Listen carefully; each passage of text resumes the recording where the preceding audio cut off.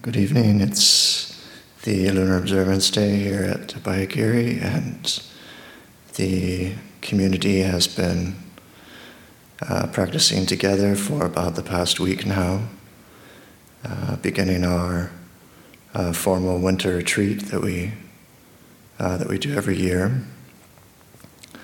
And this is quite a wonderful opportunity that we have every winter, just to really set aside all of our duties and responsibilities, and the monastery is closed to most of the activities and external events that we usually have during the rest of the year. So it's an opportunity really just to have a lot of time for our formal practice of meditation. Oftentimes during the year we may find ourselves getting busy at times, and it can be quite easy to, even living in the monastery, to be sometimes quite distracted by duties and different activities and things. So this period of time is really quite a wonderful opportunity just to really set things aside and be able to really go inwards and spend a lot of time really investigating the formal practice of meditation. And particularly this year, we have the opportunity to have quite a lot of time for solitude as well. We've been practicing together for this past week as part of kind of a group practice. So we've had quite structured days with walking and sitting meditation for the whole community. But over the next few months, we'll have quite a lot of opportunity for people just to have time at their own dwelling place in the forest, and the different monks and even the lay people staying here in the monastery as well, I believe, all have a number of weeks where we can just spend all day by ourselves. And for many of us, that might be, the first time maybe we've had that experience. It's something that's incredibly valuable, just for being able to really start to develop the practice on a deeper level. And I've always found that these periods of retreat, where we really have a lot of time to reflect, and also a lot of time to be alone. For myself, it has always tended to bring things up in the mind that oftentimes don't come up normally. So we have the opportunity to really deepen the practice, and of course that involves working with a lot of perhaps deeper problems and deeper causes of suffering that we might not normally have the opportunity to look at. So I think for most of us, when we come to a meditation retreat like this, and especially the idea of having a lot of time for oneself to be able to spend as we wish, a lot of us are quite excited about that and really looking forward to it. But I think for many of us, the actual reality of solitude and having so much time to oneself oftentimes can be quite a bit different than we expected. We oftentimes have the feeling that the suffering that we experience during the day is caused by other people and other situations outside of ourselves. And even as monks, oftentimes we have the feeling like if I could just go away and live in the forest just by myself, and I didn't have any of these duties and responsibilities, and I didn't have to be around people, then I would just be really incredibly happy. And it's very easy to believe that. So we do have this opportunity to be able to see whether it's, whether it's true. And I think for so many of us coming into this situation where we do have so much time, and we do have, possibly weeks now to be alone and not really to see anyone, then so often the reality is we come face to face with some very heavy suffering that we haven't really been looking at, and maybe it hasn't really had the opportunity to come up most of the time. But when we're really just by ourselves in solitude, then we really don't have anything else to blame our suffering on other than ourselves and other than our own minds. So it becomes really obvious and apparent, where the suffering is really coming from. And the Buddha gave quite a wonderful simile. He said, suppose that there was an elephant, a very large elephant, and it found a lake of water in the forest, and then it would go into the lake, and being so big, its legs would reach the bottom of the lake, and standing there it would play in the water and it would bathe itself, and then having enjoyed itself it would come out of the lake and then leave. And then a small rabbit or a cat would see the elephant doing that and think, oh, I'll do that too. I'll go and play in the water. So the rabbit or the cat would go and jump into the lake, but being so small, then their legs wouldn't touch the bottom, and they would either sink or float away. And the Buddha says this is like one who is not skilled in meditation, who goes into solitude. So the elephant in the simile is like one who is skilled in meditation. Then they're able to go into solitude and immerse themselves in it and really enjoy themselves.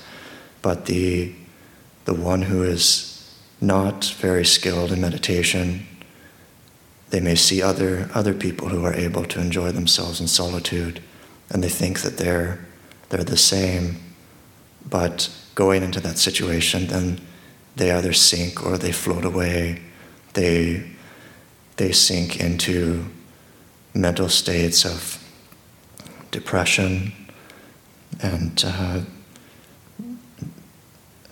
various distress and boredom, or they float away into states of craving for the world, or restlessness.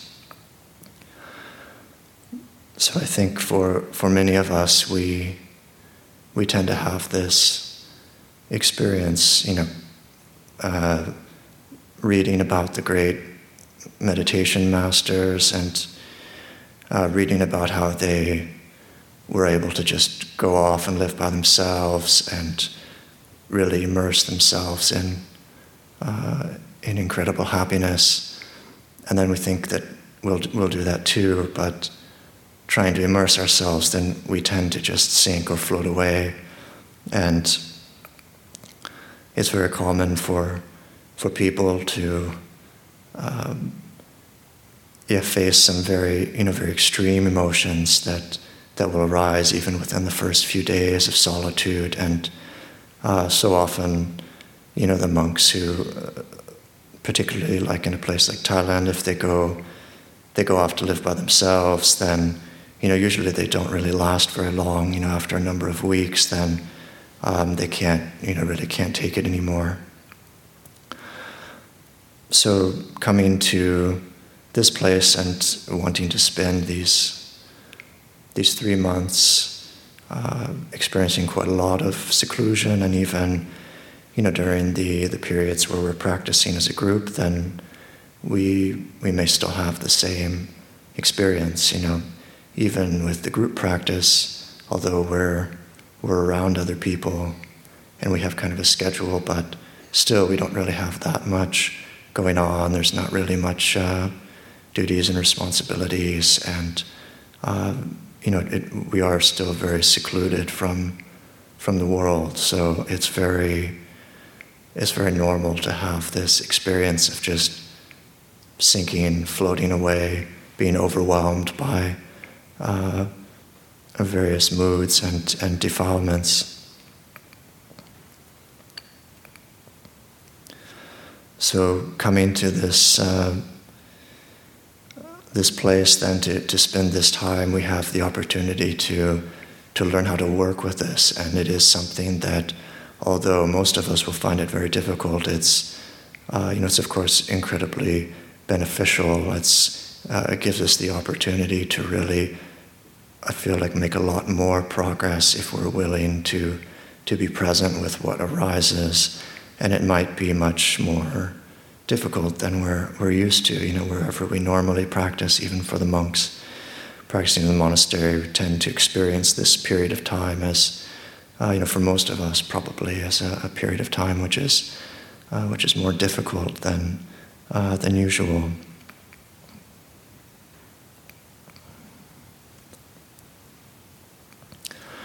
So then coming to learn how to work with these difficulties, then we have to use skillful means, and we have to investigate for ourselves what works for us, because so often we do try to practice like we're the elephant, but if we're not really the elephant, then we'll find that the things that work for the elephant maybe don't really work for us. So often we may find ourselves, particularly if we have time for ourselves and time up at our dwelling place, then if we run into obstacles that are overwhelming and that we can't find our way around, then it's perfectly fine to use other activities as well to learn how to work with our defilements. There are many other things that we can do in addition to formal meditation when we run into very strong mental states that we feel like we can't work through, and we feel overwhelmed by them. Even as monks, we have many other activities like chanting and studying, even things like sewing or kind of making our requisites. All of these kinds of activities are things that we can use, particularly in this kind of situation, trying to walk and sit as much as we can, but then also realizing that if we do run into really strong periods of suffering and we can't sit or walk through them, then we can use some other kind of activity which we're interested in, that is a wholesome activity that the mind is interested in, studying and chanting and the different kind of tasks and work tasks that we do sometimes, looking after the dwelling place and things like this. And of course, as we're doing those activities, then it's not it's not like just like an escape from the suffering. Our suffering is still present even with those activities, but we're kind of using those activities as maybe something to stand on, like in the simile of the rabbit or the cat, until it's able to really stand on its own. Then sometimes it needs something to kind of help it to stand on. But always, it's quite important that when we do any activities, we should always be focusing on the practice. So we should always be focusing on cultivating constant mindfulness of the body and learning to pay attention to the emotions that are present even when we're doing those activities, and still learning how to work with those emotions. So, in a way, the practice is still the same, but we're just using an external activity to kind of help us along.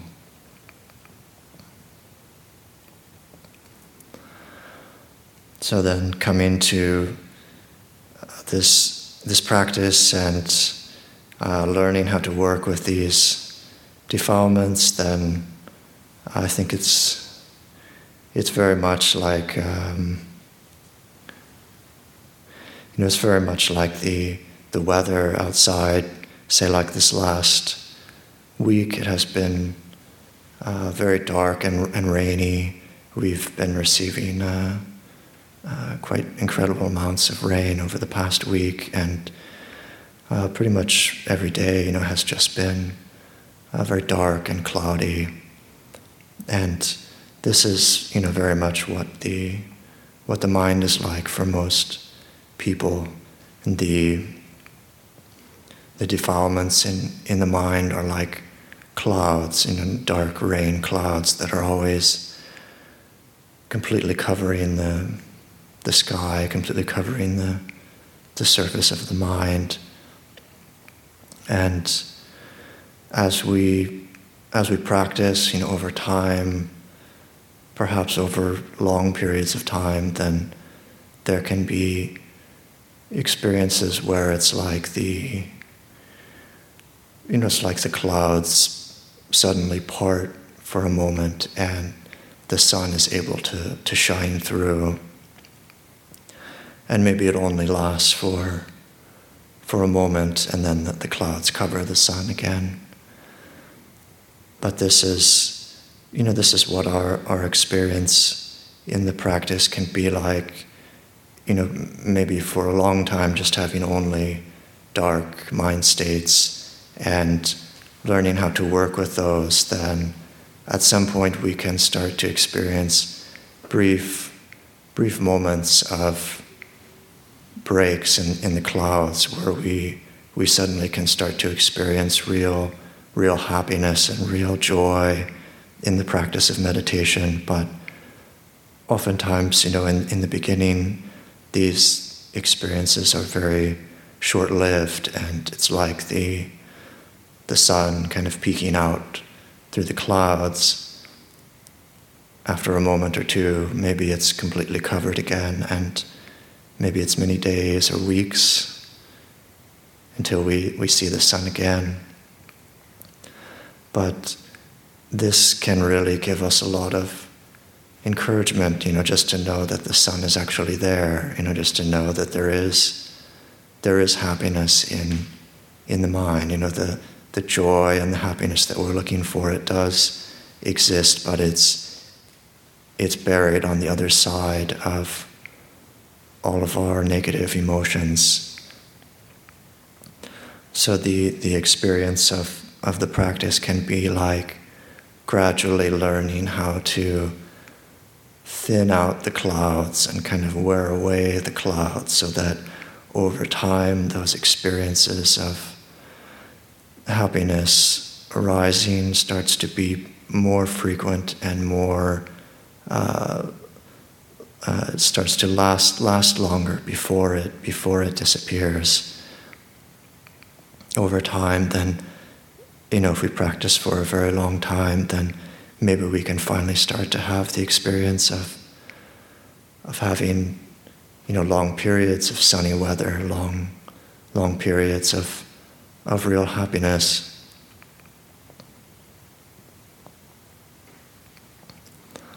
So then, in trying to work with these negative emotions in the mind, then the Buddha said there are these 5 main hindrances that we've heard of and that we've studied in ourselves: desire, anger, dullness, restlessness, and doubt. And of course, those are only 5 of the main hindrances, the main defilements that we experience. And of course, there's so many other emotions as well that maybe can fit under those main 5. So many other emotions that cause us suffering, things like depression and boredom,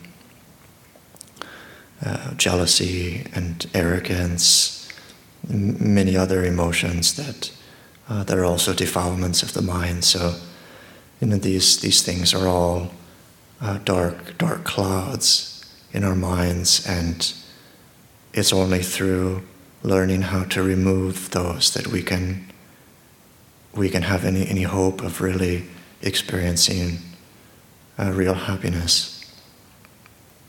So the defilement of desire, then the Buddha said that one who is overcome by desire, craving, longing is like one who's in debt. And somebody who's in debt is not able to be at ease. They're in a state of lacking. They need something. They're not satisfied. It's like being overwhelmed by desire and longing. We're not able to be at ease. We're not able to be satisfied.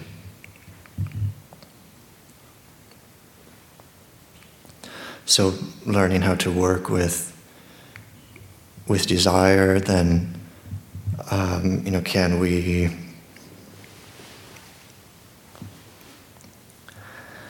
learn how to use mindfulness of the body and the breath to soothe that feeling of desire, working with the actual physical energy of desire. How do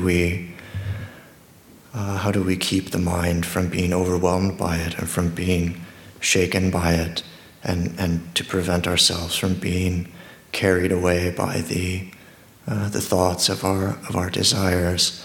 We're learning how to use the breath to calm and to soothe that energy, and at the same time contemplating the things that our desire tells us that are feeding this state of mind, questioning whether the things that we want really are as good as our mind tells us they are. Of course, when we investigate, we all have had the experience that the pleasant things in the world, they don't really give us pleasure for very long. The nature of our mind is that we easily become bored with things, and whatever we find that we enjoy, then we quickly become bored with it, and it's not satisfying to the mind. We have to look for something else. The desire is always lying to us, telling us that if we just have this object or this experience, then this will be a permanent source of happiness. So in addition to learning how to work with the energy, then we can be questioning these thoughts. And the defilement of anger, then the Buddha said that one who is overcome by anger is like one who has a disease.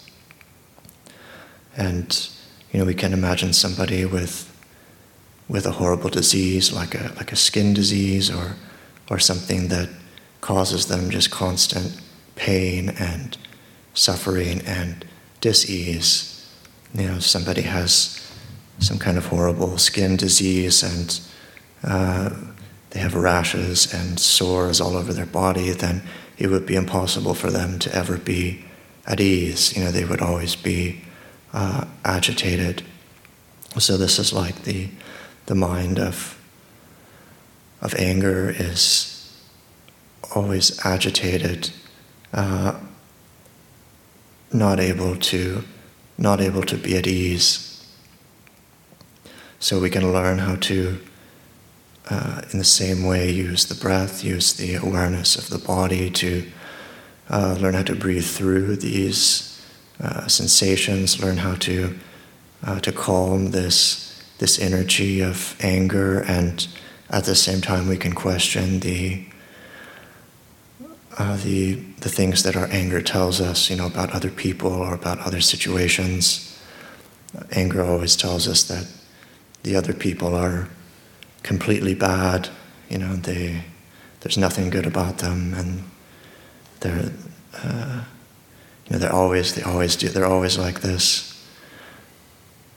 But of course, if we question that, we examine that, then we'll see that this is also not true. Certain people, they might do and say things to us that are not kind, but if we really look at that person, we'll see that they're not always that way. It very much depends on the mood they're in. And even for myself, I so often thinking back to people who really did hurt me, and who really did say or do very unskillful things to me. And when I really honestly look at them, I can remember times that all of them were kind to me, actually, which is not something that our anger wants us to acknowledge. Anger doesn't want us to realize that. So the defilement of dullness, then the Buddha said that one who is filled with dullness or sleepiness is like a prisoner. And a prisoner is someone who is trapped and confined in a small cell and has no freedom, doesn't have the freedom to go where they want to, has to spend all of their time in a small cell. And this is like the defilement of dullness, of boredom, depression, laziness. It traps us in a small space that we can't escape from. And so much so that if it gets to very extreme levels, like extreme depression or laziness, then we almost can't even physically move. So it kind of boxes us in. We don't have the freedom to be able to enjoy the things we want to. So in the same way, learning how to work with this, with the mindfulness of the body, and in this case, learning how to use the sensations of solidity in the body, being grounded in the body, in order to not be swept away, overwhelmed by the looseness of the mind, the torpor of the mind. And also trying to find things that interest the mind, and that's really the natural antidote to dullness and torpor is like interest. We know that when we're doing something that we're interested in, then we have a lot of energy. We're enjoying ourselves. We really want to do that particular thing. So, finding things if there are different things that we can contemplate, if there are things that the mind enjoys thinking about or contemplating.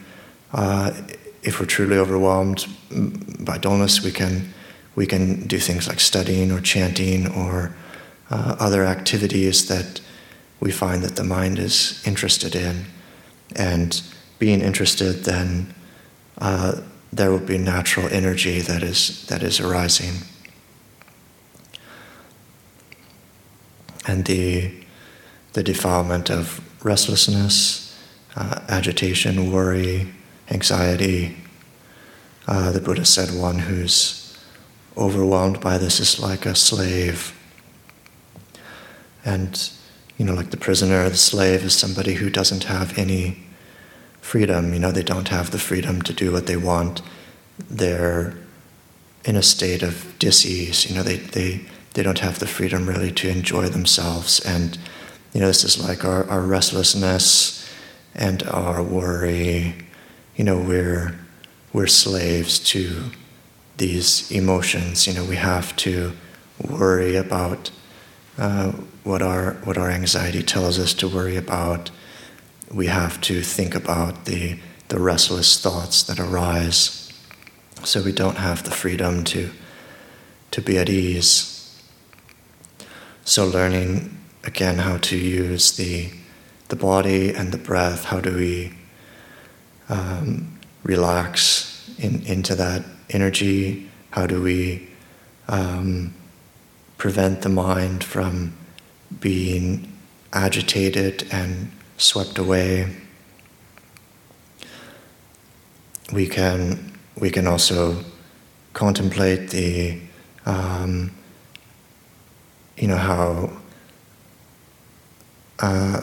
how maybe there isn't actually a point in our worrying and our restless thoughts.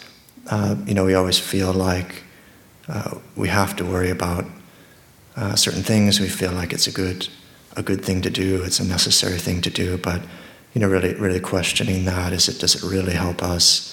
So often we find that worrying about things actually makes things go worse. And if we're able to just let go of that worry, then there's a sense of ease, and things are able to go so much better. So the last hindrance of doubt. And the Buddha said that one who's overwhelmed by doubt is like someone who is lost in the wilderness or in the desert, lost in the middle of a journey and not sure where to go. And someone who, if we've ever been lost, and I can remember now a time a couple of years ago where I was genuinely lost somewhere when I was in Thailand by myself, and it was quite a frightening and disorienting experience. This experience of doubt, real strong doubt, is like a very ungrounding experience. Quite filled with dis-ease. Not knowing what should I do. This feeling of complete dis-ease and not feeling secure. Feeling like we're unsure of the way to go. So in the same way, we can learn how to use the body and the breathing, working with the energy of doubt, learning how to set aside the endless thoughts that spin out in the mind. What should I do? Should I do this? Should I do that? Is this the right way? The more that we think about these things, then just the more the stronger the dis-ease becomes. So learning how to cut off these thoughts and learning how to just be present with the physical feeling of doubt, learning how to calm that energy, learning how to not be swept away by it. So the more that we are able to learn how to work with these emotions and learn how to prevent the mind from being so overwhelmed by them, learn how to wear away our habitual reactions to them, slowly we can learn how to wear away their power over us. And maybe at some point we can start to come to the experience of real happiness, like, the Buddha says, like one who was in debt but is able to pay off all of their loans and then has no more debt, would feel great happiness and joy. One who had a horrible disease but then was cured from it and was able to go where they wish and be completely at ease would feel great happiness and joy. One who was a prisoner and was then released, able to go wherever they want to in the world, they would feel incredible joy. And one who was a slave and was then released from their slavery would feel incredible happiness. One who was lost in the wilderness but then found their way out would be filled with joy and happiness as well. So this can be our experience in the beginning, maybe for only short periods of time, but as the practice goes on, then this experience of real happiness and joy can become more and more our overall experience of life. So these are just a few reflections for the evening. Wish everyone a very enjoyable and fruitful winter retreat, and I'll offer that for reflection.